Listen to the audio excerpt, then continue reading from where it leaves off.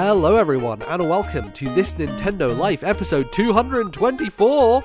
My name is NBZ, and the hay fever's really hit me, Bally. Sounds like I have a cold, once again, as usual this time of year, but it's really just the hay fever blocking my nose instead of making it run like a river, which in some senses helps, because it means I don't have to lean away from the microphone to wipe away a stream that's going down my face. Instead, I just have to sound a little bit bunged up, even though I don't have any other symptoms relating to it. I mean, it is stream season right now. So it is. like, you're correct. That is it all correct. relates. It's this lovely synergy we have between the summer period and the video game summer period. And yeah, things are popping off. Things are happening. The events have been streamed and things are going on. Still don't know what the fuck Nintendo's doing. We're here on the 12th of June.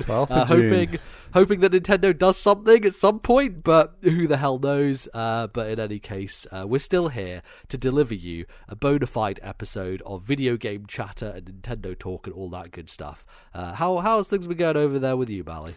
It's good. Yes, we are recording quite early. I am traveling next weekend, which is another reason. And then combined with Nintendo being quite difficult at the moment, we're all just recording in a funny order. But we'll get it. I'm enjoying a lot of what's going on with some of these streams I've seen. There's still a lot for me to catch up on.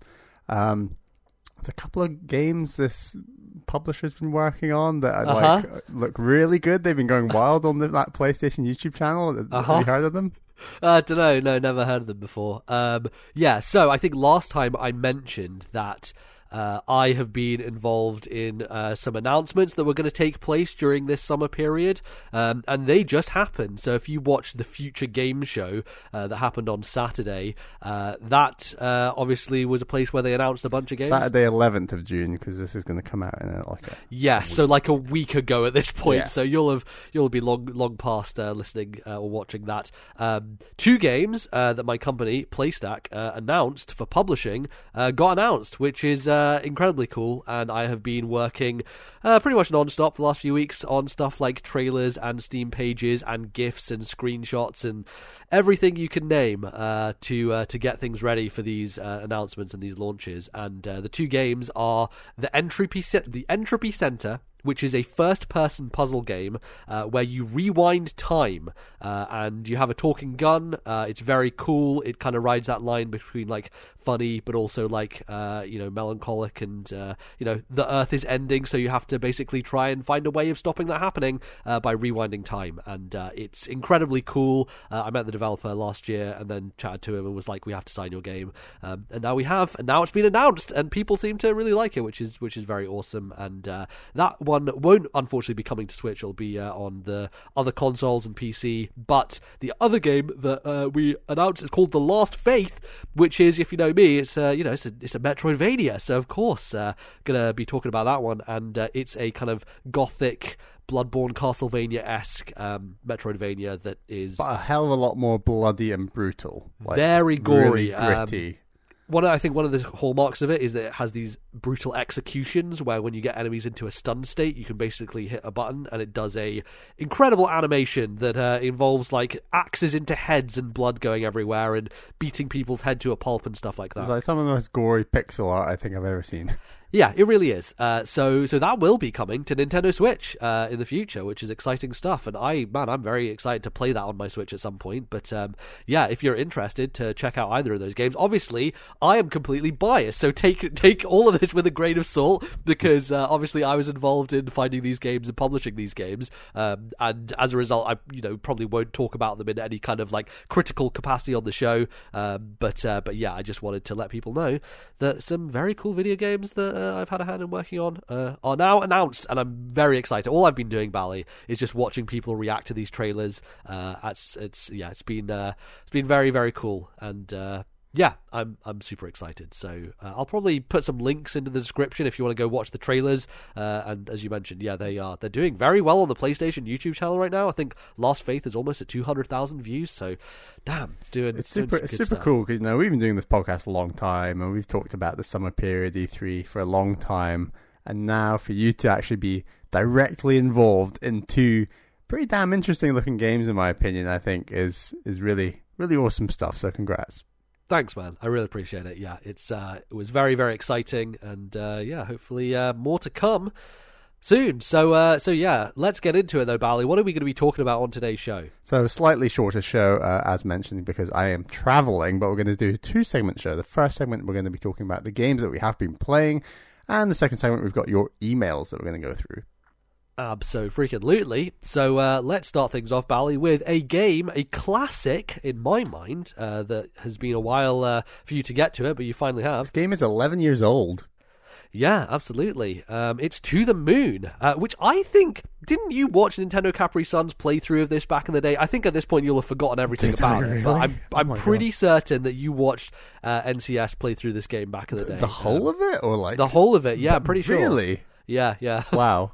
I did not. Yep. I remember talking to you about it and everything, so yeah, I'm pretty sure you did. Wow, so. Okay. Yeah, that just, I'd completely forgotten it.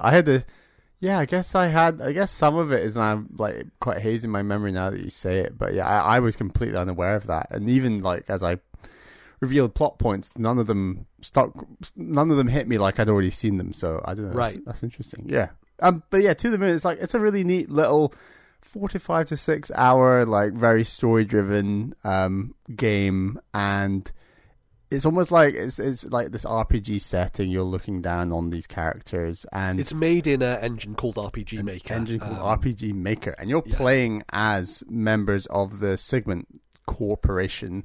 And my understanding is that they're basically in the business of creating artificial memories, and they can only do this to. Apparently, legally, they can only do this to people who are soon to die on their deathbed. Yeah, they're on their deathbed basically, and it's basically a way in order to almost rewrite their life in their own head, like change their memory so that they get rid of any regrets that they had throughout life, basically. So there's a whole lot of so these two characters go inside this old man's head, and then there's basically a whole lot of pseudo time traveling, although it's not actually time traveling because it's just going through different memories in his head. And they go backwards in time through his memories, so you're kind of finding this story out in reverse, which is a really cool thing. And you go backwards, but then you go forwards and you go backwards again, and stuff happens, and there's beats that happen that reveal things, and then so initially I did face quite a lot of jank. I think the game, I mean, it's a very old game, I guess, at this point. Yeah, it's really old. It doesn't. It just felt very frustrating with my analog stick, and there's a whole lot of you think your character could walk through a path when they can't, and then you have to walk around, and then it was starting conversations when I didn't mean to start conversations, and it was frustrating in that sense. But obviously, it's not an action game; it doesn't affect the overall impact that much. It was just a little bit frustrating initially, and certainly by the end of the game, I'm not going to go into any spoilers, but by the end of the game, I definitely had missed the meaning of maybe a couple of the story beats that I read about online later that I had just slightly missed, or that I thought they'd been slightly misinterpreted. I slightly misinterpreted them in the way that it was conveying those points. But I think that the story itself and the characters and the music and the set, I've talked about how in a game like Chicory, and you still need to play Chicory, MBZ, but I feel like that game's music elevates it way above where that game would otherwise be. And I think that To the Moon is maybe in that category, that camp, because I really found the music, and it's very piano driven, this incredible song. I think the song itself is called To the Moon, and that plays into the plot and everything. But it's a really, really incredible, hopeful kind of piano piece that just keeps going through the whole game, and I really loved that. The music really does a lot to elevate the emotional beats of these games, and Kangao is an incredible composer, and the music that he writes is just stunning for all of the games in this series. But I think that's the thing. So he's the composer as well as the developer of the game. Yeah. Yeah, pretty much. I think the first game was more of a solo project from him. I think he's had some people come in and help with other stuff in the later games, and had other people contribute music and stuff like that. I think Laura Shigehara, who made a different game that's also a kind of, I think Rakuin is the name of that game that she made. She has done music, I think, for some of his stuff in the past as well. But for me, it's the writing, which is so... It's so well done. It's so emotional, but also that paired with the music always Imposter Factory last year got me to the verge of tears. These are the only games that can really do that to me. They are so beautifully weaved in that way. And I think the writing and the plot is very serious, but then there's a whole lot of goofiness like written in there as well, and the dynamic between the two. I won't say scientists because they're in like scientist lab coats, but they basically are. They're just employees who work for this Sigmund Corporation to work on the memories, and the whole narrative is essentially told through these two characters talking to each other, going through time and talking about what they're seeing. And a lot of their conversations are so goofy and really like. There's a lot of real slapstick comedy in there that is essentially being told through like an RPG lens, and you see this a bit with games like Earthbound and Final Fantasy VI, but then this is a whole game that's essentially those cutscenes broken down into like that kind of that view. Like it's hard to describe, but it's something that's very unique to this type of game that I don't think you could convey in TV, film, or other media. Like it's a very game specific, and I would argue even JRPG, RPG specific kind of comedy, because it's the way that these little, not stick figures, but like sprite figures that you're looking at from above are just doing these little jokes. And yeah, I won't spoil it, but that was in one way in which that there was like a story beat I slightly misinterpreted, was because they were sprites and looking down, and I don't know, it's hard to explain, but I know what you mean. Yeah, I thought the plot was, it's set up quite a lot, and then the reasons behind a lot of these things kind of left me like, okay, yeah, I guess that makes sense. But then I think the character interactions and some of the jokes and dialogue are a lot stronger than kind of the meaning of the story in that sense. I think the emotional beats is what gets me, right? For sure. That's the important stuff. And it does convey that really well. And having these segments of this person's life that you're constantly returning to does build a bit of a familiarity with like what's happened in his life. And so when you return to these segments or areas and then things happen, it does feel slightly more impactful, because you're not just turning up to that situation for the first time. Like it does have some resonance because you've already been there and done that, which it's clever storytelling, and it does feel like it could be done outside of games, but it feels fairly unique to the way that it's doing it. And like within a short 4 to 5 hour game, it's like I like what it covers. Like it's quite a lot to cover, and it's impressive. Well, what you were talking about with the sprites and them kind of like moving around and like conveying things, it's that kind of imagination is bred from the limitations you have, right? So like with those old Super Nintendo games, because they're just sprite characters on a screen, you as a person or a player will imagine it a little bit more in like what it would actually look like in a sense, right? And so because of the limitations, it lends you that ability, because it's not like a fully 3D rendered cutscene, right, where they leave nothing to the imagination. With games, especially older games, you kind of have that element that you bring to it, right? Yes. Which I think is very important in kind of conveying the emotional beats and then what gets across. Yeah. And I was interested because this is something that he's kind of moved a little bit away from in his other games, is the kind of puzzle sections to go between areas. How did you find those, and did you feel like they were superfluous, or did you enjoy doing them? Yeah, I think it's a decent mechanic to force you to collect 5 doodads, basically. Like I like the fact that it's like, right, we want you to explore this area before moving on, but how do we make sure you do it? That's not like... So it's a way of forcing you to look at the different points in an area without it feeling as forced, but you actually are forced because you need the 5 things. Right. I like that about it, because it's like, right, I'm just going to explore. That's an interesting thing. Okay, they've told a little story about this item. Okay, here we go. And right, I've got my 5 doodads, and then I put them into this item that's like each item is like a reference memory or something. Like it's they're like orbs, and then you slot them into this grid in order to basically figure out a puzzle that breaks open the kind of barrier to the next memory, right? I like the fact that like you pick up the 5 things, so you see the different parts of the area.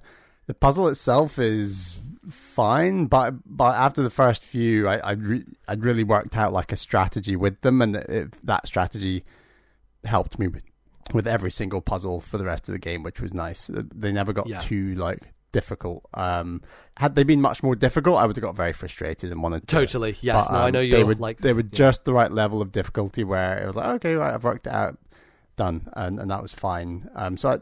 It worked for me, but they're maybe treading a fine line with that sort of mechanic in a game like this. For sure. And I think that's kind of like why they moved away from it. Like in Imposter Factory, you still collect all the orbs as you go around and explore areas, but when you get to the gate, you just press a button and they just throw it into the gate. Yeah, I could imagine that appealing to more people. I think that puzzle mechanic will frustrate certain people. Right, because really you're just here for the narrative, right? That's basically what these games are. They're basically visual novels, just in a different type of setting, right? And there's a lot less exploration around areas than I would have thought going into the game, especially with the way that the game opens, where you are walking about a bit more, and suddenly it goes into a much more narrow, linear kind of storytelling path, and that's fine. I think that worked well for this game.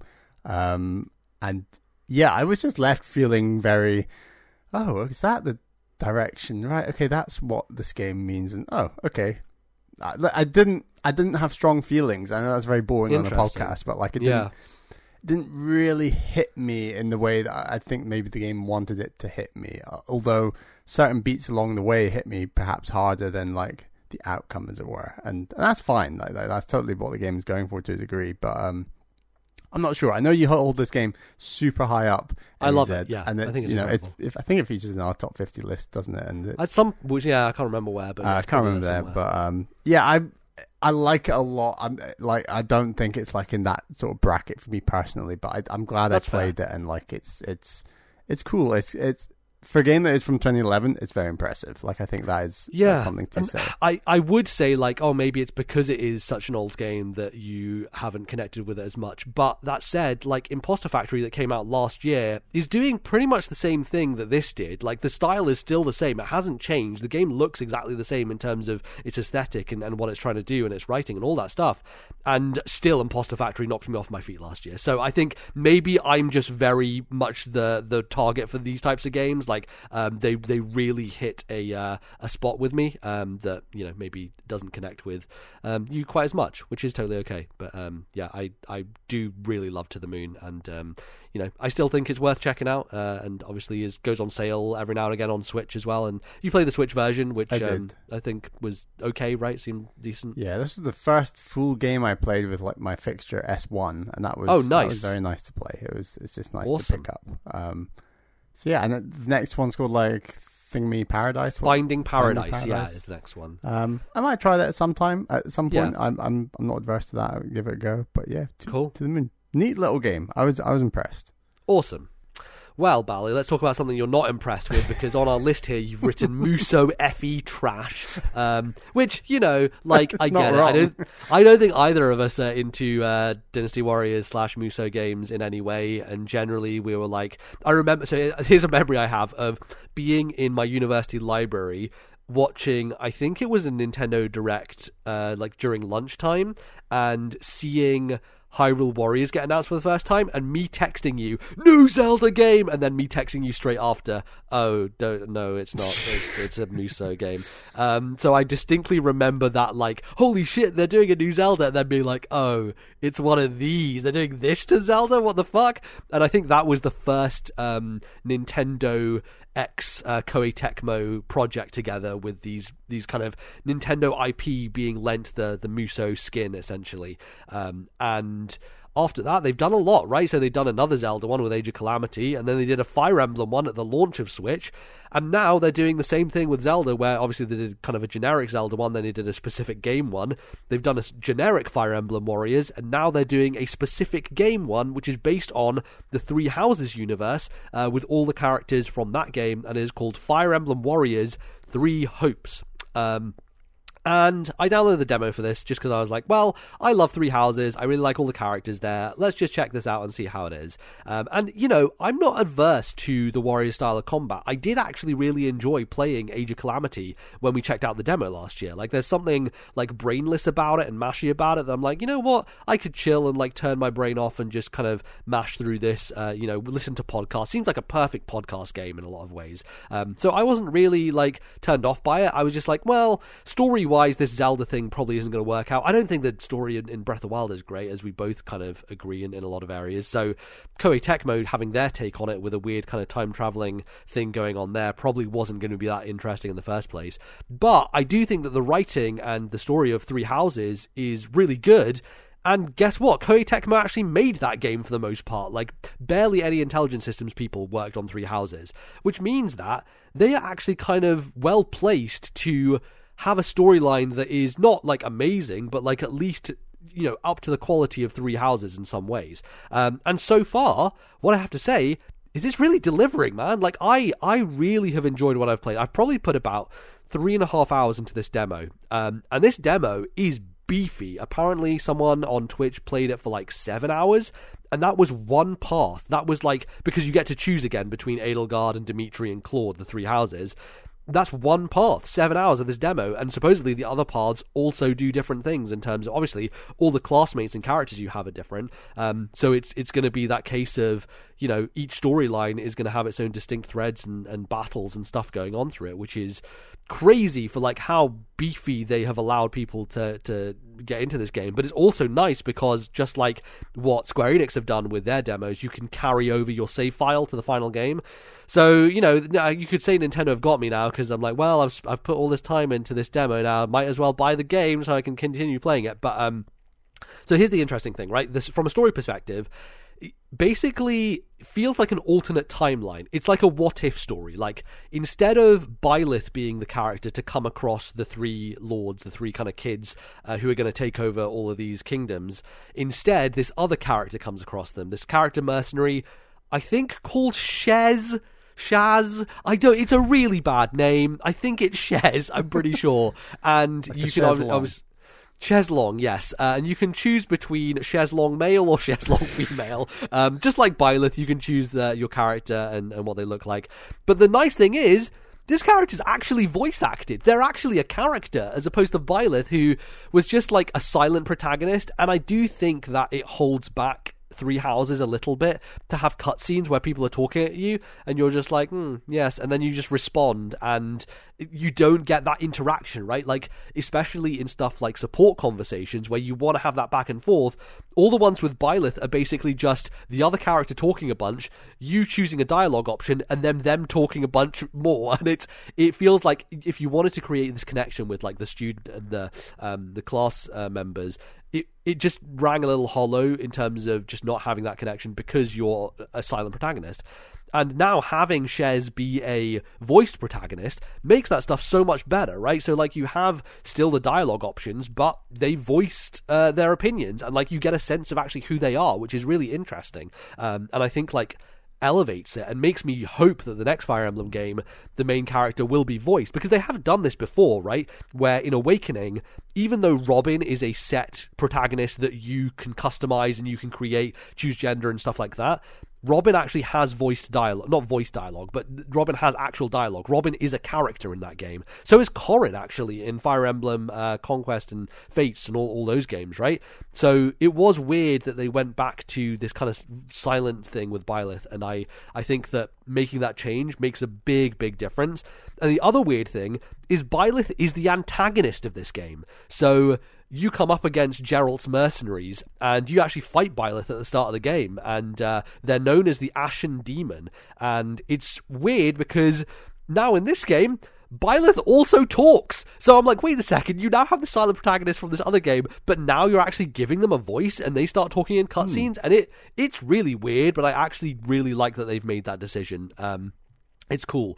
So the way the game is broken up is that you have, obviously, the Musou-style combat, which is these big arenas that you've seen in all these other types of games, which is you have a giant map with all these like strongholds and stuff, and there are multiple characters on each map, and you can basically direct them by giving them orders. So you can say like, okay, Dedue, you go over there, and it brings in the weapon triangle. So like, if you send him to a fortress where the commander has a sword, he'll be weak against them because swords are better against axes. Whereas if you send him to a fortress where the commander is a lance user, then he'll obviously do a lot better because axes have an advantage over lances. So there's a bit of that Fire Emblem kind of weapons triangle stuff coming in where you have to decide the people that you can control and bringing them onto the battlefield.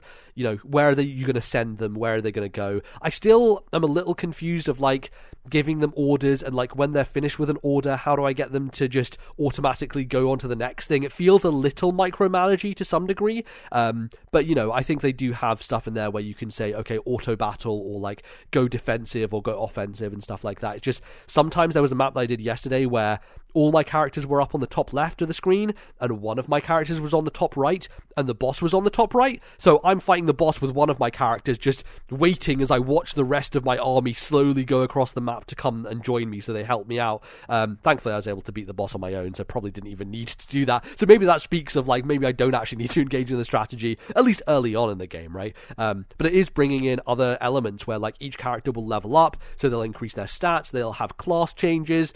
It's probably the worst class name I've seen in the series, but your main character starts out as a Myrmidon, and then they become a class called a Flugel. A Flugel, spelt like F-L-U-E-G-L.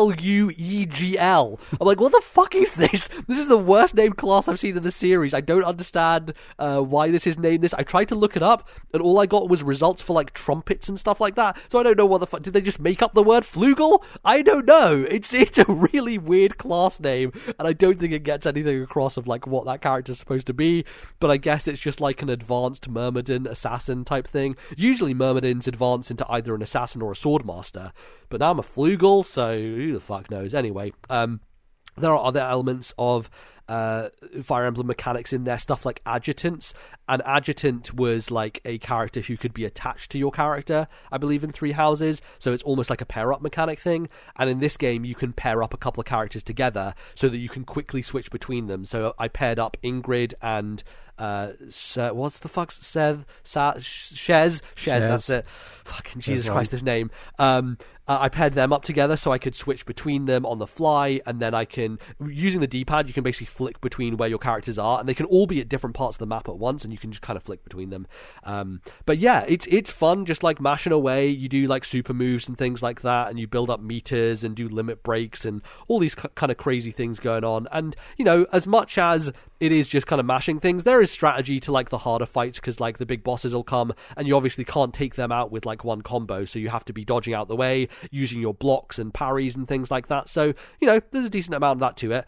But the most important thing, Bally, is this game actually runs pretty well. And, like, you know, it's not a 60 frames per second game. No, far, far from it. But you know what the trailers for Age of Calamity looked like. Like, we remember watching the fucking giant beast section where you're walking along as the fucking, what do you call them? The things, the beasts in Breath of the Wild? The divine beasts, right? Divine beasts, yes. And there were sections in that in Age of Calamity where you were controlling them and like laser beaming stuff from their perspective and things like that. And the frame rate on that was just trash garbage. It was like 10. It was so bad. And we really noticed when we played it, like the resolution was lower. It was like chuggy, not good handheld. This game looks way better than that. Like, it is much sharper in terms of the handheld screen. How they did that then? I think it's just because on the screen. I guess, like, the art style of Three Houses. It also, Koei Tecmo made Three Houses, so, like, they're using probably a similar engine to what they use there. So they probably have a lot of optimization that they've done with it. And they did have, like, there were battalions which were like Advance Wars, like mini armies, basically, that attached to your characters in Three Houses. And those were almost Dynasty Warriors style things, where they would just, like, have a bunch of soldiers that would just rush the enemy. So they almost had a little bit of that stuff built in already. And so I think that's partially responsible for why it runs so well. And yeah, it holds like a solid 30. Like, there have been like maybe a couple of moments where things get super busy and it drops, but for the most part, even in these big battles where things are popping off and abilities are happening and things are going crazy, it still holds a steady frame rate. And obviously things can change with the full release. This is still just a demo, but it's pretty close to launch now. It's only coming out in a couple of weeks. I'm pretty sure this is like close to what the final build will be, which means that I think it's going to be a solid one to get into. You know, I have said for years, Bally, that I never want to play one of these games. They don't interest me. And every time they're like, well, what about a Zelda one? I'm like, no. What about a Fire Emblem one? Just know you are fueling the fire when you buy this. And look, and then they said Persona, and I've had Persona 5 Strikers on my list, on my wish list on Steam for ages, and on Switch, and like I've gotten so close to hitting the buy button on that one, but it might be this one that does me. If it isn't, Bally, this is the thing that's going to happen, and I know it's going to happen. Xenoblade Warriors is going to happen. And you know it. Yes. I know it. Yeah. It's blatant. It will. One day there will be Xenoblade Warriors, and I know that they're going to put some fucking crucial story thing in there, and I know that I'm going to have to play it, and I'm going to be sucking in. That will 100%, I will buy in and play a Xenoblade Warriors. But until that day happens, I might play Three Hopes. I might do. I'm really enjoying it. I think it's the mix of like having the fun kind of run around smashing people, but also I really like these characters, and I also chose a different house this time because I've played through all of Edelgard's route in Three Houses, and I've done like half of Claude, so I've done most of Golden Deer, like 50% of the way through, and I've not really touched Dimitri. I didn't do Blue Lions, so I chose Blue Lions as my house for this game, and it's actually really nice to have this set of characters who I know, but I don't really know because I didn't get that like long-term interaction with them from a full playthrough in Three Houses. So yeah, it's kind of giving you additional options there of like also the Ashen Wolves, who are a set of characters from the DLC, are going to be playable in this game. It's really cool. So as a alternate universe kind of story thing, all the cutscenes are great as well. Like the voice actors are all back, like fully voiced, really well done stuff. And I think there's support conversation stuff in here because when you talk to characters, like you raise your relationship with them. But I haven't actually got to any of the support conversations yet. I'm sure they're coming, and I'm sure they'll be great as well, because that was the best part of Three Houses, honestly. All those character interactions, the best in the Fire Emblem series. So yeah, I am shocked how much I like this. I will probably put more time into the demo, and potentially will pick up the final game. So there you go. Miracles can happen, Bally, on this show. I'm shocked. Yeah, so yeah, I'm looking forward to seeing what the reviews are like for that, and see what people say. I think it's 24th of June, so it's a couple of weeks' time. Probably by the time this show goes out, it'll only be a week away. So yeah, if you are interested, I mean, even if you're not interested and you're a Fire Emblem fan, I would say just check out the demo, because it's a really beefy demo in its own right. Like, I probably will spend more time on this demo than you did playing To the Moon, right? Which is a bit ridiculous, and sometimes that happens where like demos are actually longer than full games. Like, I probably spent more time on the Triangle Strategy demo than I did on, like, I don't know, a puzzle game that I played, you know, that probably only took me 2 hours, right? And it's just the way video games are sometimes. Some things are longer, some things are shorter. But in any case, that, I think, is going to do us for the first part of today's show. We will be back after the break, though, to tackle some of your emails. Don't go anywhere. We'll see you in a bit.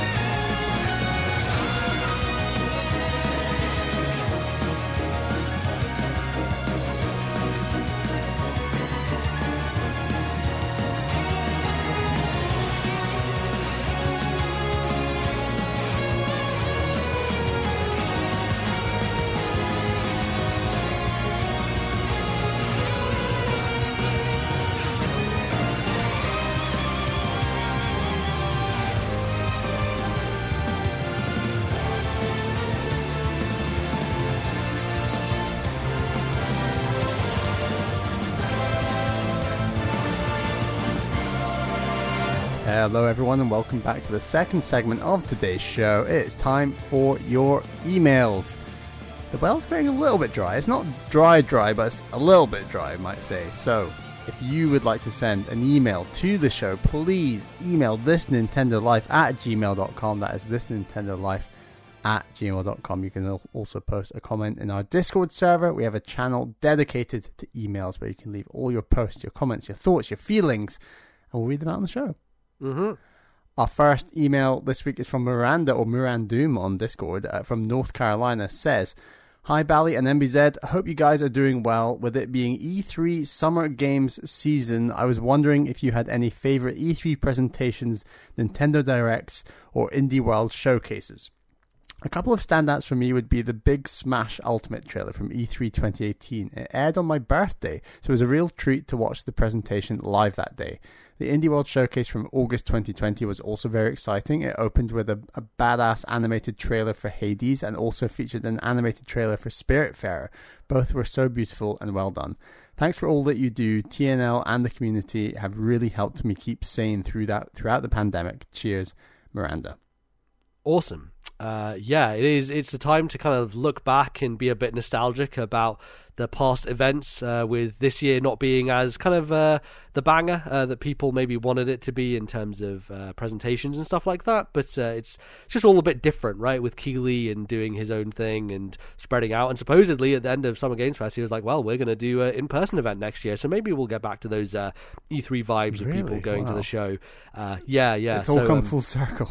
I think so, yeah. Maybe he's the one who's going to just buy the LA Convention Center with all that money he's made from the Game Awards and put on a big show there. So who knows?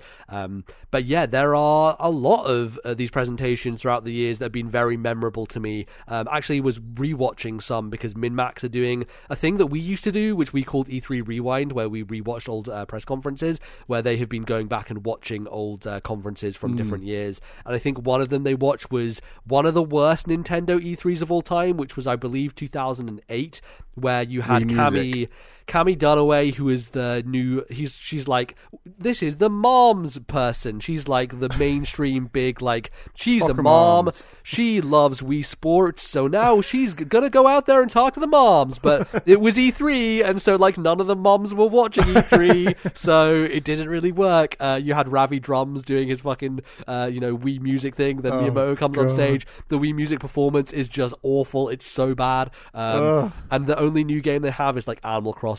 Let's Go to the City. And is that also where they demo Skyward Sword and it goes pear-shaped? No. That's later. That's later okay. on. So yeah, this 2008 one, which I rewatched with them, was it's a fun thing to look back on. We commentated on that one as well, I believe. I think we might have done, yeah. Well, there are a few ones that we've done over the years, but it was still in the era where Reggie would come on stage and be like, "Here are some bar graphs, and let's look at Sony and Xbox suck." Yeah, here's Sony and Xbox. They're these tiny little bits in this pie chart. Nintendo, it's like 90% of this pie chart. That's the kind of shit they were doing. So why do you think there was a time where part of the presentation was about slagging off the competitors to now not even acknowledging competitors exist? Like, what changed? Yeah, well, I think during the GameCube era, especially when Reggie came on board, they were about being like, we're edgy Nintendo now, right? We don't give a fuck. We're gonna say we're better than PlayStation. We're Mario in Sonic's clothes. Exactly, yeah, it was a little bit of that. And I think eventually they just got to this point where they're like, no, we're different and we're not really competing with these guys anymore, so there's no point in comparing ourselves, and we should also just, like, I don't know, just not do that because it's maybe in a bit bad taste, potentially. If they'd been talking all that smack talk and then the Wii U comes out, it's not a fun place to be in. No, totally. So, yeah, it is a weird change that eventually happened, but also, like, the reason why they had to do all that stuff back then is because back then, we still call them press conferences now, but what a press conference really is it's for the press, right? So it's like, it was also like, for the retailers, right? E3 was originally built as a show where press could come and write about the games, but also retailers could go there and get informed about what was coming out for the holiday season, so that they could stock their inventory with the games that they thought were going to be selling the best, right? So as a result, it was a trade show, right? And that was the real main thing. And eventually, they just started streaming these press conferences, and over the years, video opened it up to the public ultimately. Before exactly. It obviously became open to the public, right? And once that happened, it became like, well, this is a consumer-facing thing now, and so we can't just be talking about numbers and spreadsheets because they're interested in getting excited about the new games coming out. So this shift happens, I want to say, probably after that year, around 2009 and 2010, because I remember 2010 as a pretty damn good year for Nintendo. It's probably one of my favorite presentations from them at E3, which is Kirby's Epic Yarn gets shown, Tropical Freeze gets shown, you get the first trailer for Other M, you have Golden Sun coming back on DS, like really big bangers, like lots of amazing stuff happening at that press conference. Actually, maybe it was 2009, but Other M definitely got a trailer there. It could have been 2010 because actually that's when Other M came out. So Other M would have been revealed in 2009, but then it got another follow-up trailer the year after. So it was like all these big franchises that were coming back, like this amazing-looking Kirby game with a new art style, Donkey Kong returning, with his Wii game, and then, having Golden Sun come back from the GBA days. Like, lots of core games, core franchises being focused on, which when you compare it to a couple of years back when they had done all the Wii Fit stuff and Wii Sports Resort and all these things, it felt like the end of days for the Wii, when Nintendo were kind of trying to pander back to the hardcore audience again, and it just didn't work out for them, because obviously people who were interested in the Wii had kind of stopped buying games for it and were only playing Wii Sports on it and stuff like that, and the hardcore audience was very, very small. I think that might also have been the year they showed off Skyward Sword as well and did like a bit of early Skyward Sword reveals and stuff like that. So yeah, 2010 stands out to me as a really good year in terms of Nintendo stuff. In terms of modern era, there's a lot of good stuff that happens like around the Wii U era, weirdly, right? Like there's... Yeah, I was going to say, I think it was 2014, because 2015 yes. I think was the Star Fox one, which was a great presentation because they had the puppets and that was amazing, but they basically only showed off Star Fox Zero and there was very little else. Yeah, but so do you want to talk about 2014? Because that was the year before that, they revealed for the first time both Splatoon and Mario Maker, which are arguably two of the most innovative, like, new franchises. I guess Mario Maker is not a new franchise, but you know what I mean, like new ideas that Nintendo have done, like in the same presentation. And I think that was on top of having more Breath of the Wild info, I want to say. Do you remember this? Definitely. No, it's the Breath of the Wild reveal, wasn't it? Because it was Anuma standing in front of the green field. Yes, it was, and that it ended with 2015, right? Was the number, or I think it was, because it was, they did it in 2014, and then they said it was coming 2015, maybe. I can't remember if they did actually put a date on that, but yeah, it was Anuma in front of blank, and then he snaps his fingers, and all of a sudden there's this massive field, and Link standing in the middle of it, and you get that final thing where he's being chased by the Guardian, jumps off of Epona and pulls back the string on the Guardian arrow, and we're just like, oh my, this is. I mean, it was a CGI cutscene, right? Yes, but it was still like setting the scene for what that game was going for with those Guardians, and we were both just like, what the. This is ridiculous. Plus the hype of Mario Maker and Splatoon. I think Splatoon especially was just so refreshing. It's like, right, Nintendo are doing online multiplayer shooter. What is this world? This is insane. But also at the same time, that Ink concept just made sense for Nintendo, especially at the time. It was like, right, this, like pre-Fortnite era, right? Like this it just made sense for like what Nintendo wanted to do to appeal to like a mass audience with shooting. So really cool. Yeah, that year had so many good things, and those were all the standouts. But like when you have new ideas alongside like new Zelda stuff, it's always going to be a good time. So yeah, that definitely stands out to me as one of the best. 2015 was tough in terms of announcements. The puppets were obviously very cool, but 2016 was actually the year I did the biggest U-turn, where when they announced that Breath of the Wild was going to be the only game at E3 2016, I was so bummed out because, like, we knew the Switch was coming. I don't think it had an official date at that point, but we were assuming it was likely going to be. It was revealed like autumn 2016, right? Yeah, I think so. And then it was until January 2017 that was the Japanese presentation. So 2016, we knew the Switch was imminent. We didn't know what it was, and there was rumors. We didn't know its name. It was just still NX. It was still NX. And there was rumors of like this console handheld hybrid, but they were still showing off Breath of the Wild, and that was their focus. And I was so gutted about the fact we were going to just going to see one game.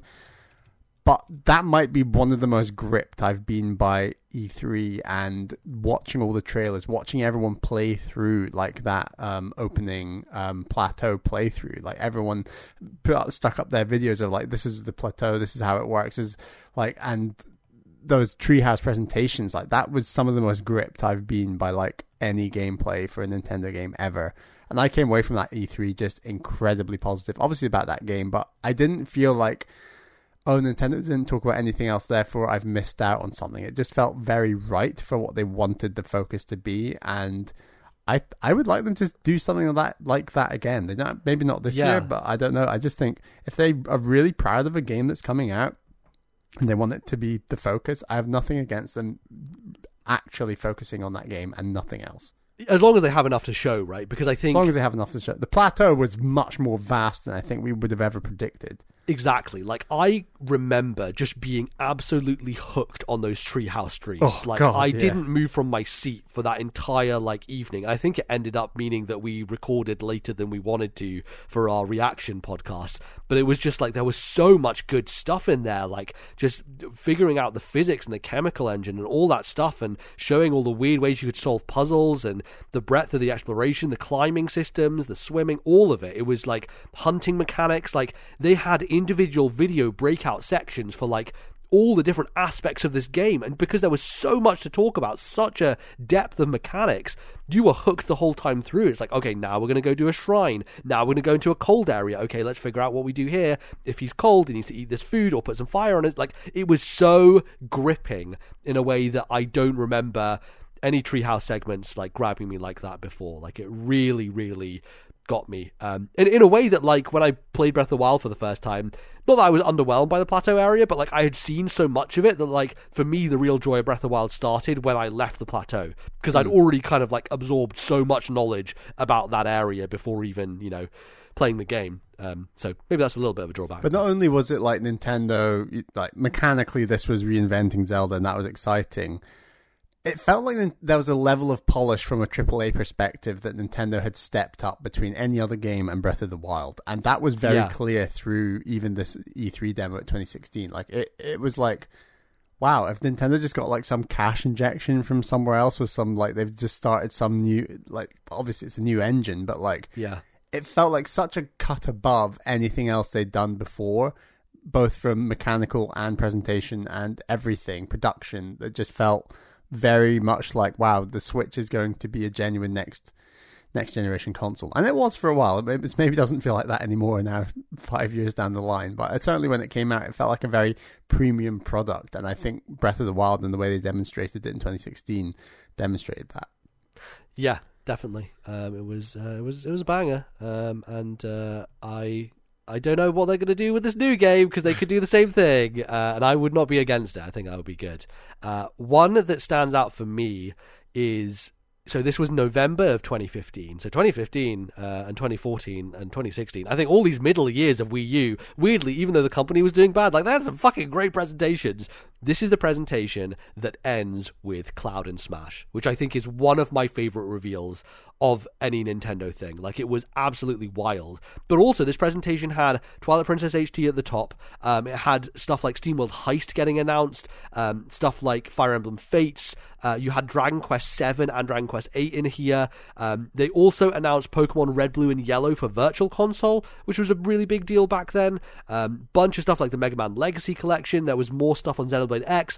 Bally, this is the show. They announced Nintendo Badge Arcade. One of the best things about the Nintendo 3DS. So this one, I think, even though it had like some weird stuff like talking about, I don't know, fucking Mario Tennis Ultra Smash, which was a nightmare. I think the strength of like all the 3DS things in here, of being like, oh shit, yeah, they're porting the Dragon Quest 7 and 8 from Japan, they're bringing them over, and Xenoblade X kept looking amazing, and then finishing with Cloud was just a really, really cool thing. So that one really calls to me. I remember going and watching, this was before Game Trailers shut down, it was one of the last directs before they changed to Easy Allies, and I remember watching their reactions to this stream, and it was so much fun, because it was just off the wall. So that was a really good one as well. And yeah, there's been so many over the years, it's hard to like pin down. It's very hard to parse them out in like your mind, especially like the indie worlds, and it goes without saying that like the amount Indie World is one of the most positive changes for Nintendo, I think, in the last 100%, 5-6 years, and especially with Switch, that is still, as much as we get great indies on other systems, the Switch is still like, it feels like it's still leading the way in terms of like day and date releases on most of the big indies. And like Xbox have kind of clawed that back a little bit, but not as much as you would have expected. Yeah, totally. They've done a really good job with that stuff, and we continue to like cross our fingers for amazing stuff from indies that we've heard of. I think probably the best indie world, or the one that sticks out to me the most, is the first one we got after the Switch had come out. where they announced stuff like Golf Story, and they said that Hollow Knight was coming to Switch. Oh my and God, yeah. Like, there were so many big announcements of indies that either were new and looked really cool, or were stuff that had been on other platforms and were coming to Switch for the first time. And I remember that one being really like the game changer of like, oh man, this system really is very focused on these smaller games, and this is where they're going to thrive. And it kind of set the tone going forward for what at this point is the best place to play indie games, which is really, really cool. So yeah, lots of great memories, lots of good stuff. I don't know if there's any others. I mean, you got to call out 2004. That's the one where Reggie starts his journey. That's where he comes out on stage and says his famous lines, and then you finish it with the Twilight Princess trailer. One of my favorite trailers ever. Was it 2005? It's either 04 or 05, and I can't remember which it is. But it's The Lord of the Rings Twilight Princess trailer is just with the Conan the Barbarian soundtrack. Yes. Yeah, it's just. That trailer, and obviously we weren't there and got the feel of like the room in the same way. But like magazines, I remember reading about it, right? Like that's how we ingested it back then. Yeah, and we were already pretty big on Zelda by that point, and it hit hard. That was big. I would even argue 2016 with all the Breath of the Wild stuff was bigger, which I never thought I'd ever say about a Zelda game after that trailer for Twilight Princess. I think obviously the presentation, the January presentation, which we thought was very bad, had the best trailer, the Breath of the Wild actual amazing trailer. Yeah, that was as negative as we were on that overall thing. The fact that trailer was in there, that was just the most insane trailer. Our hype levels were crazy for the Switch coming out, and with that game, it was just ridiculous. For sure, yeah. But I think probably one of my other favorite ones is just Panic era Nintendo in 2013, when they're like, shit, the Wii U is bombing, what do we do? And they have a direct that announces Fire Emblem Cross Shin Megami Tensei, it announces Xenoblade X, it announces Link Between Worlds. Like, that was a crazy good direct, but also it basically announced everything in their slate for the next 3 years. I was like in February. It was a February one. It was basically like, shit, this system isn't selling. What do we do? And they just announced so many bangers. Like, it was such a great one. 3D World came out that was revealed in like summer, I think, and came out November. Yeah, well, remember with 3D World, there was an E3. So this was the first year they did a direct for E3, was 3D World. And because they had done the previous year ended with Nintendo World Fireworks, right? That was one of the worst ones, where they're doing Zombie U with Reggie on the gamepad and his face turns into a zombie. They're announcing stuff like Assassin's Creed and Batman for Wii U, and they end with Nintendo Land Fireworks, and that was the last live E3 presentation Nintendo ever did. 2013 is where they have 3D World, but the E3 trailer is really bad. It's super boring. It just shows like the grassland and stuff. This is after Galaxy 2, which is just like jaw-droppingly incredible, and after 3D Land on 3DS, which made it feel so similar, and just like they were kind of phoning it in for the big console. And it wasn't, I think, until maybe September of that year when they have another 3D World trailer that's just like banging. It just knocks it out of the park, has so much variety and color and all this different stuff. That was a big turnaround for me, because I remember. And the game came out and it was fantastic. Like, I think it's still a very good game. So like they did their job, and a bit like the two Odyssey trailers, where you had that initial Odyssey reveal, but then you just had the most bananas, wild, crazy shit reveal of the captures, and like that was totally saved for later, which was just awesome. Couple more for me real quick. So I think that one of my favorite things at E3 that wasn't technically their presentation was the Mario Maker tournament thing. You were around at my house. We watched this together, and I think both of us, when Mario Maker got revealed in the direct, we were like, okay, that's cool. Probably not as much for us because we're not that into 2D Mario or whatever. And it was that tournament where they showcased the breadth and the depth of stuff you can do with Mario Maker to create levels that were unlike anything you'd ever seen in a Mario game, that really sold me. Where they had the speedrunners play it, and there was a contest, and all these levels that the Treehouse people had made at Nintendo of America. It was absolutely incredible. It was so good, and definitely one of my best memories of watching E3 stuff was you and me just being instantly turned around on that game. It was just such an amazing thing. And then I think last year's Nintendo presentation during E3 was fantastic. Obviously, it gave us Advance Wars and Metroid Dread, but like, I think those are things we've been waiting for such a long time, and to get both of them in one was just like, oh, chef's kiss. It was beautiful. It was so good. And they had a bunch of other stuff last year as well that was fantastic. Bayonetta 3 came back, right? Like, it was so good. We had such a great amount of stuff from that, and that's definitely up there now for me. 2021 is actually one of the best ones they've done. It was so great as well because it was after such a quiet year with 2020. Yes, exactly. Felt like, wow. Metroid Dread was just, and that game came out and was incredible, and we absolutely loved it. So it's one of the best games on Switch. Cool. It absolutely is, and that's what you want to see. You want to see things come back that have not been around for a long time and really knock you off your feet. And that certainly did. It did the job, which is fantastic stuff. And thank you for your email, Miranda. It's nice to reminisce about E3. Absolutely, it's a navel time. gaze as always. Our next email is from friend of the show, Matt Lorgan. Says, hey, MBZ and Bally. Firstly, want to say thank you always for the pod. Listening to TNL and Nintendo Life frequently make even the most boring of chores around the house enjoyable. Now, as people who have forever been obsessed with video games and following games media, I wanted to ask, are there any games that you never got around to playing, but that you still frequently think about because you followed the media coverage around them for so long? As a monthly subscriber to the official Nintendo magazine back in the day, there's so many games on the Wii and DS that live rent-free in my head to this day, even though I couldn't afford to pick them up. For me, it's titles like Deadly Creatures, Mushroom Men, The Spore Wars, and Cursed Mountain on the Wii, or Contact, Dementium, The Ward, and Scourge Hive on the DS. I've even started to pick up a few of them online and in Kex to finally add to my collection. Do you guys have any games that have stuck in your brain, even if you've never managed to get around to playing them, or am I just weird? Thanks, and keep up the great work as always, Matt. Thanks, Matt. Definitely something that you are not alone in. I have definitely, over the years, and I think a lot of this comes back to reading those old magazines. We obviously grew up with stuff like Official Nintendo Magazine. In fact, we read NOM back before it was official, O&M. It was Nintendo Official, which I don't know why that was different and what the change was there and stuff like that. But we definitely, I'm sure, had a lot of things that we remember from, especially with the last question, right? I think I followed a lot of E3 stuff through those magazines before they were all live streamed, but mainly it was focused on what games were coming out. And there were quite a few that I remember reading about back in the day. Bally, do you have one that sticks out to you the most of those types of games? I was going to say, do you remember GBX?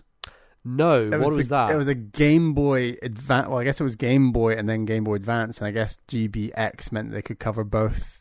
Oh, the magazine, yeah, the magazine. And I remember them covering a ton of like the first-person shooters that were on GBA. So the ones I remember the most are Doom and X vs. Sever. X vs. Sever, man. I actually downloaded that the other day on my Ambernic because I want to play it because I remember, I think maybe it was Charlie who had it. Someone at school had X vs. Sever, and I was like, whoa, this is crazy. Because I'd never seen, I don't think I'd really interacted with first-person shooters that much at that age, right? At that point in time. So, yeah. Because, you 2 buttons and a D-pad is the ideal button layout for first-person shooters. Everyone loves it. Well, that's the thing, right? Like, original Doom doesn't require a second stick or a mouse. Like, you use... There's only one level you can shoot at. Exactly, yeah. No matter where the enemy is, even if they're above you, as long as you're in line with them, you still hit them, right? It's more or less what GoldenEye, the original GoldenEye on N64 does to my memory, although you can shift up and down using the C stick when you're stationary. It's hard to do both at the same time. I was pretty sure that you did have to like be lined up with parts of their body in order to shoot them, because like parts of their body reacted differently when you shot them with different parts of their body, I think. In GoldenEye? Yeah, in original N64 I'm sure we'll find out soon because it's supposedly rumored to. Yeah. Well, that'll be interesting. The other one that was just all over the place, and I think it launched on GameCube and GBA, was Spy Hunter. Like that was just, right. That was just this driving James Bond game that looked really cool. Got these semi-decent reviews, and I never got around to. But I was like, that game looks interesting. I want to give that a go because I was really into driving at the time, and there weren't a ton of driving games on GameCube, and that was one that I was like, that could be cool. But did Ali T own that at some point? Was it a PS2 game? I feel like we played something adjacent to that. I don't know if he bought it, It may have been at someone else's house, because I have a vague memory of playing Spy Hunter at some point in time. Definitely, it was more like open worldy, right? I think it was quite level based actually, but I could be wrong. Maybe back in the day we thought it was so big that it was, but it wasn't actually. Yeah, but the GBA launch is something that sticks in my mind, especially with this magazine GBX and games like Kururin, that I never got around to, and that's what really excites me about this rumored like GBA games coming to Switch Online, is that like there's a lot of great GBA games, especially near the launch of GBA, that I just never got around to, and there's also like the Mr. Driller games. I know that one of those came to Switch. I think it's like a separate game, obviously, but like there's just a ton of like Game Boy Advance games in particular that. Because I only played like Crazy Racers and F-Zero Maximum Velocity and like Super Mario Land 2. Those are like my only games around launch. I say only games. Apparently I picked up 3 games at launch, so that is quite a lot to be fair. Yeah, but, going for it. Yeah, but that was kind of like my sphere of knowledge of GBA games, and there was just a ton of others around launch especially that I just didn't get into. Yeah, totally. There's obviously the big ones as well. I remember reading a bunch about Minish Cap, and obviously I never owned it. And did you own the actual original GBA version of Minish Cap? Oh, 100%. Yeah, me and Ali T were like obsessed with the hype to that game, and then when it eventually came out I beat like 2-3 dungeons and then stopped, because that's just what I did with games. And then we didn't finish it until the Ambassador program on 3DS, which is a great way to play it. But yeah, I remember still the most recent original 2D Zelda, which is wild. Still, oh my god. But I really distinctly remember the spread in NOM, the kind of multi-page spread that they had for Minish Cap, where there was the artwork of him with the claws, the digging claws, and I remember the spread of that like going across 2 pages. Like it looked so pretty. It was like one of the best looking GBA games, and I was like, ooh, like this gives me like good feelings. I really want to check this out, and never ended up doing it, right? Like I didn't get into Zelda until about Twilight Princess time, so it took me a while. I was always interested in Zelda stuff. I just never got into it until then. Me and LT got in kind of in and around Wind Waker. Well, I bought Wind Waker like a year or 2 after it came out, and got massively obsessed by it as well as Ali T, and so we managed to get you on the Twilight Princess hype train. Yeah, so of course. We got there in the end. And then, Phantom Hourglass came out, and all 3 of us, I remember playing Phantom Hourglass at launch, and that was a great time. So yeah, we were all in on Zelda from that point. But before that, I was like looking at Minish Cap from afar, being like, ooh, that looks cool. Maybe I'll play that one day. And I did play it one day, but it took a long, long time to get there. Same with stuff like Golden Sun, which I still haven't played. Still have not played it. Yeah, that's another one rumored for that Switch Online thing, which would be a great place to play it if it comes. Totally. In terms of weirder, deeper stuff for me, there's a game that I remember very distinctly when I first got my GameCube. I also got a subscription. Oh, actually, no, I think I just got 1 issue of Nintendo Official Magazine. I didn't get the subscription until later on. But I remember that Christmas of what must have been 2002 Christmas is when I got a GameCube. And one of the things I got was a magazine of the Nintendo Official Magazine. And it comes with a demo disc and stuff. But I remember reading about Star Fox Adventures and all these other games. And one of the things on the DVD, it came with a DVD as well, of like, here is a look at, sneak peek at some upcoming games. One of the games was a licensed game, a tie-in to a movie that had just come out. And that movie was Reign of Fire. This is a game I often talk about, of like, it's this white whale of, I remember reading about it and watching video of it, and I did buy it like 2 years ago. I was in a Kex in Sheffield where my sister was at university, and we were there for her graduation, and I went into this Kex and I just see it sitting there, £3.50 or something, Reign of Fire. But I remember following that game so closely through that magazine. Did you not pick it up? I did, yeah, I bought it. Yeah. So I bought it for £3.50 because I'm like, I've got to have this. But I remember following that because I watched it. I remember me and my dad renting it from Blockbuster, the DVD. Like probably one of the last DVDs that we ever rented was Reign of Fire. And watching that thing and being like, this is cool. Basically, if you don't know, it's about dragons in a kind of post-apocalypse where there's like a military faction who are trying to fend them off and shoot them down from the sky. But yeah, I was just obsessed with how fucking cool the dragons looked and the CG on them, and they were just like burning the shit out of everything. So I see this game and I see you can control a dragon and you can like blast fire from your mouth and like destroy everything. I'm like, this is the coolest shit I have ever seen. Like, I have to play this game. And of course I don't get it, and then I don't play it for years and years. And eventually I pick up this copy in Kex, and I'm like, okay, I remember being back in Edinburgh, and I was like, I'm just going to pop in Reign of Fire on my GameCube, let's go. And let me tell you, I've not been more disappointed in a game in my entire life. This shit starts out, and you are some military dude just running around on the ground. Like, tiny little guy. The controls are awful. The frame rate is absolute garbage. You can get in, like, a little vehicle and run around and start shooting. And you're shooting, like, these kind of, like, little dragon guys, so they're not the impressive big one. And I tried playing it for like a good hour and a half. I think it made me motion sick because how bad the frame rate was. And I didn't get to the part to where you played as a dragon because it was too hard. It was just like, it was so fucking brutal. And I was like, this is bullshit difficulty. And like, I can't get past this section. It wasn't fun in any way. And I never got to play as the dragon.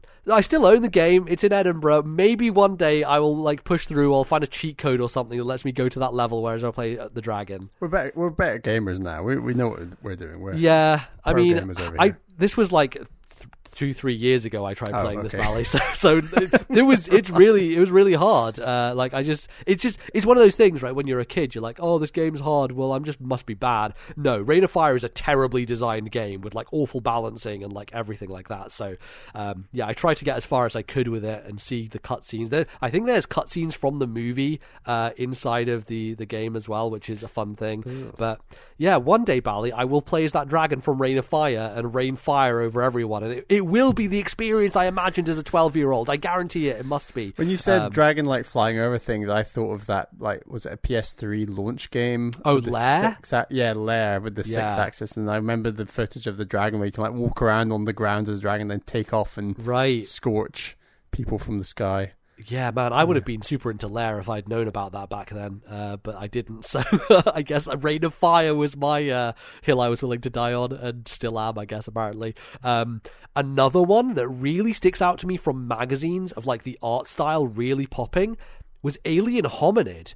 Alien Hominid was a big one for me, where, like, obviously those guys went on to make Castle Crashers and did huge numbers with that game and have done super well afterwards. But Alien Hominid, to me, is really interesting because it's almost like the first example of an indie game for me, where it's this kind of 2D side-scrolling, like, animated thing that didn't look like anything else that was coming out on GameCube at the time, and had almost like a Flash cartoon vibe to it. Like, I was big into Newgrounds back in the day, so this instantly spoke to the part of me that was watching Legendary Frog cartoons and like all of these other people doing stuff on Newgrounds. Alien Hominid was instantly like, this is my jam. And I think it might have been the folks who worked on it did have something to do with Newgrounds, or at least they were involved in making Alien Hominid around Newgrounds. It might have been like a mini sort of adventure thing that they made as like a Flash game back in the day, and I can't remember the details on it, but I was so obsessed with reading about this thing, and again, it was another one of those that had like a multi-page spread in the magazine, and I just never got it. I never got around to getting Alien Hominid, and still to this day, I've still not played it. So it's still on my bucket list of one day I want to go back and play Alien Hominid, because that game looked so cool back then, and I loved the art style of it, and it just seemed like a really, really interesting thing. But alas, I never got to play it because, you know, could only ask your parents for so many games back in the day, and you had to make hard choices, so never got there. Any others for you, Bally? Okay, here's one that I ended up picking up later, but I believe launched with the GameCube. And that is Cell Damage. Do you remember this game? I don't. Is it a racing game? So Cell Damage is a kart battle game. And if you look up footage, you'll remember it immediately. I think it was cross-platform as well.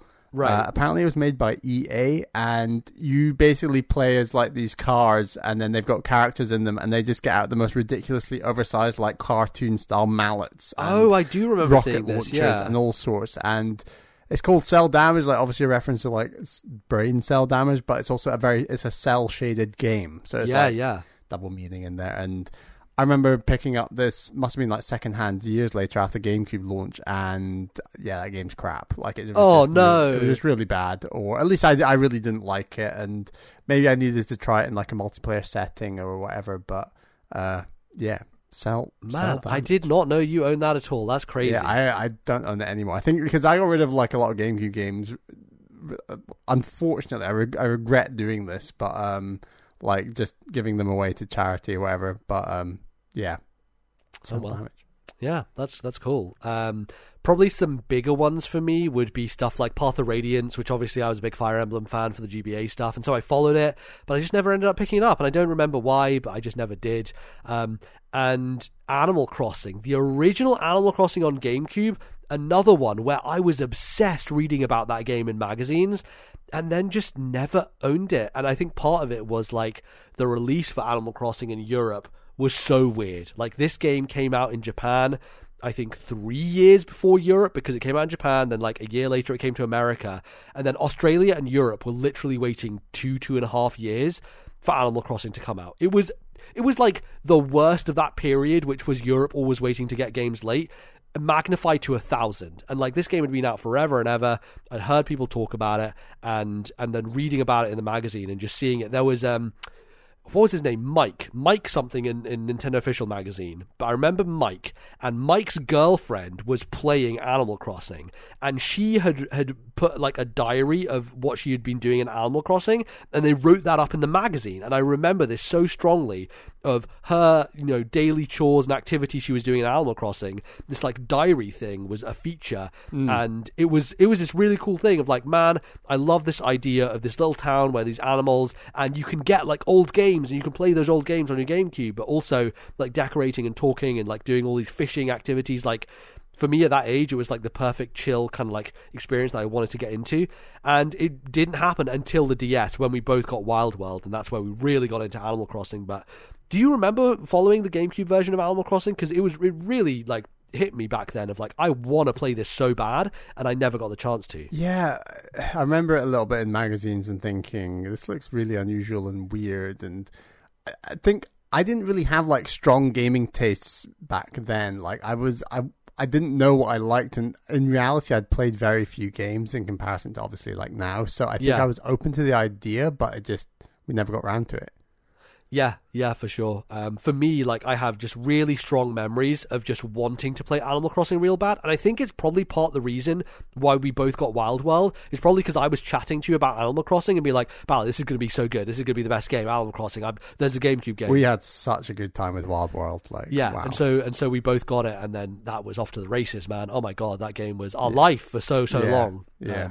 So absolutely loved it. But yeah, still have never played the original Animal Crossing. I've still never played it.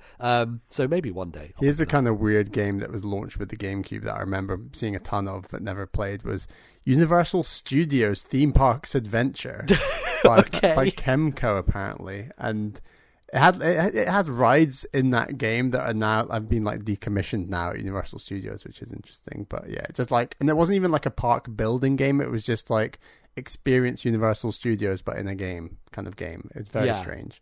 Yeah, they kind of do stuff like Disney stuff like that now, don't they? There's a thing on Game Pass that was like the Disney theme park thing that you could go around and walk around. Yeah, I mean, that you are actually like a third person character running around that theme park. But also Disney's got a lot more like I think it resonates a lot more being able to walk around the Magic Kingdom than Universal Studios, but that's just me. Definitely.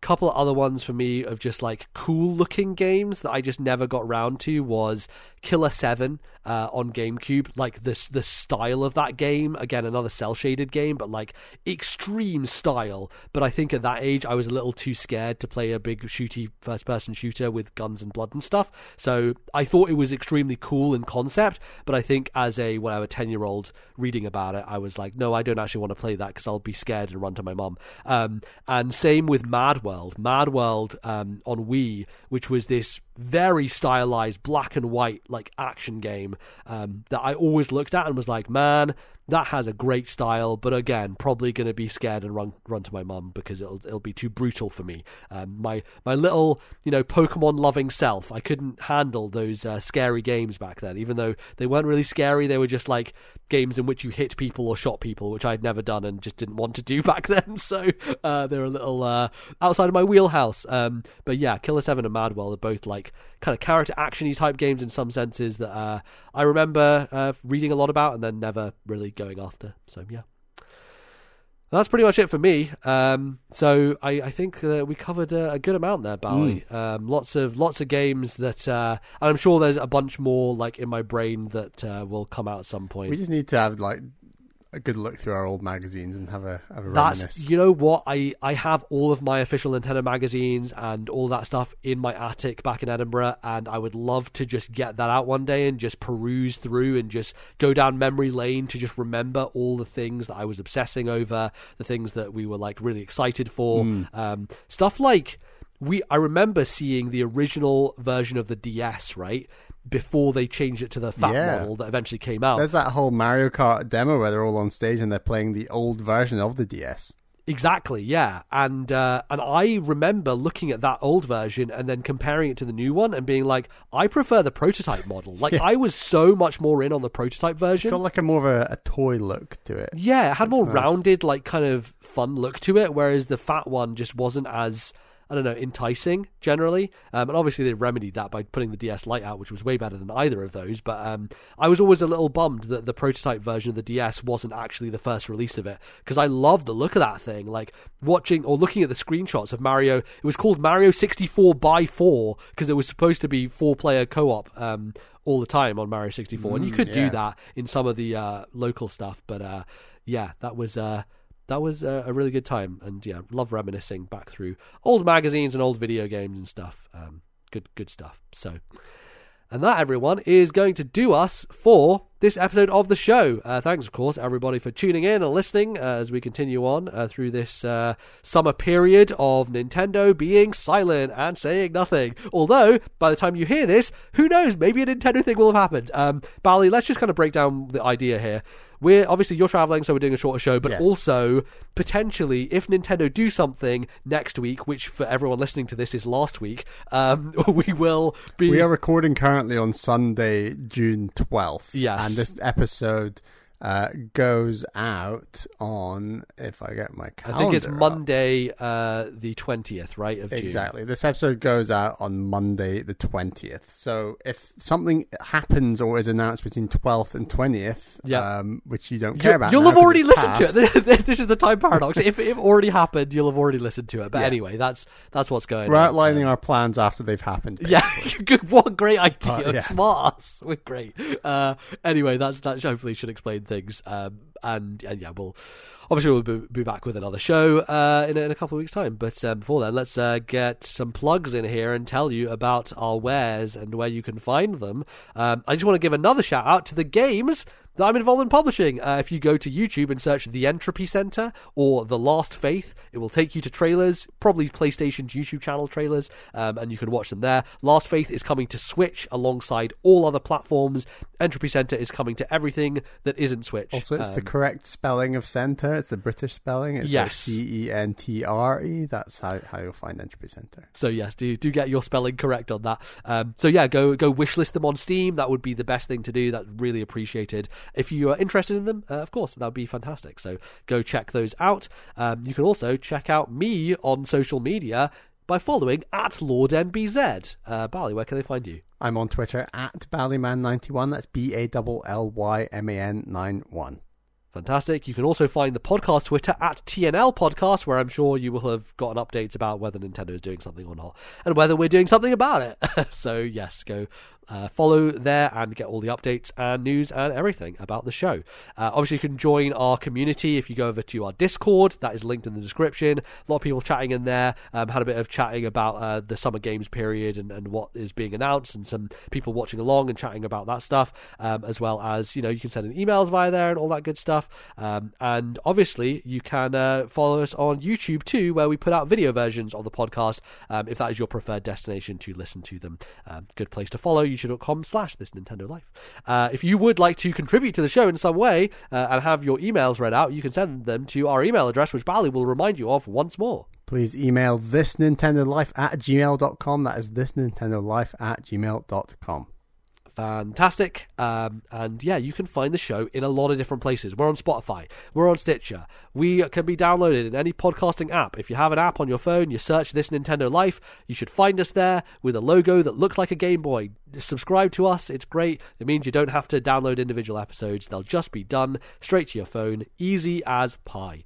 And, of course, Bally, we'd like to thank some people who support us in a great way over on patreon.com/This Nintendo Life, where you can go for bonus episodes to hear us talk about non-Nintendo stuff we will be talking about probably the Microsoft and Bethesda show, and as well as a bunch of other stuff.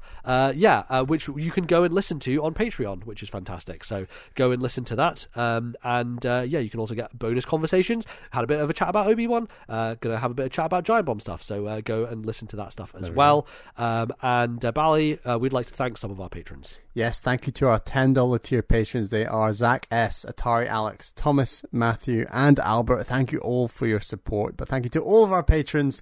It's hugely appreciated, the support you give the show. And hopefully you enjoy the bonus content. Yeah, absolutely. So do check that one out if you are so inclined. But that, I believe, brings us to the end of the show, Bally. I don't know why my voice is going like this, but I don't know. I've had a long week, man. I'm fucking tired. I was, editing trailers and like figuring stuff out, talking to PlayStation. It's a whole thing. So, but now you can just sit back and watch all the hits come in, watch the reactions. It's a good feeling. Honestly, I'm thrilled by the reaction. Everyone has been very, very nice and positive about both trailers, which is really, really good and validating. So excited for more on that later. But until then, I think I'm just going to go to sleep, Bally. So thanks everybody for listening. We'll see you next time. Until then, we'll see you soon. Bye-bye, folks.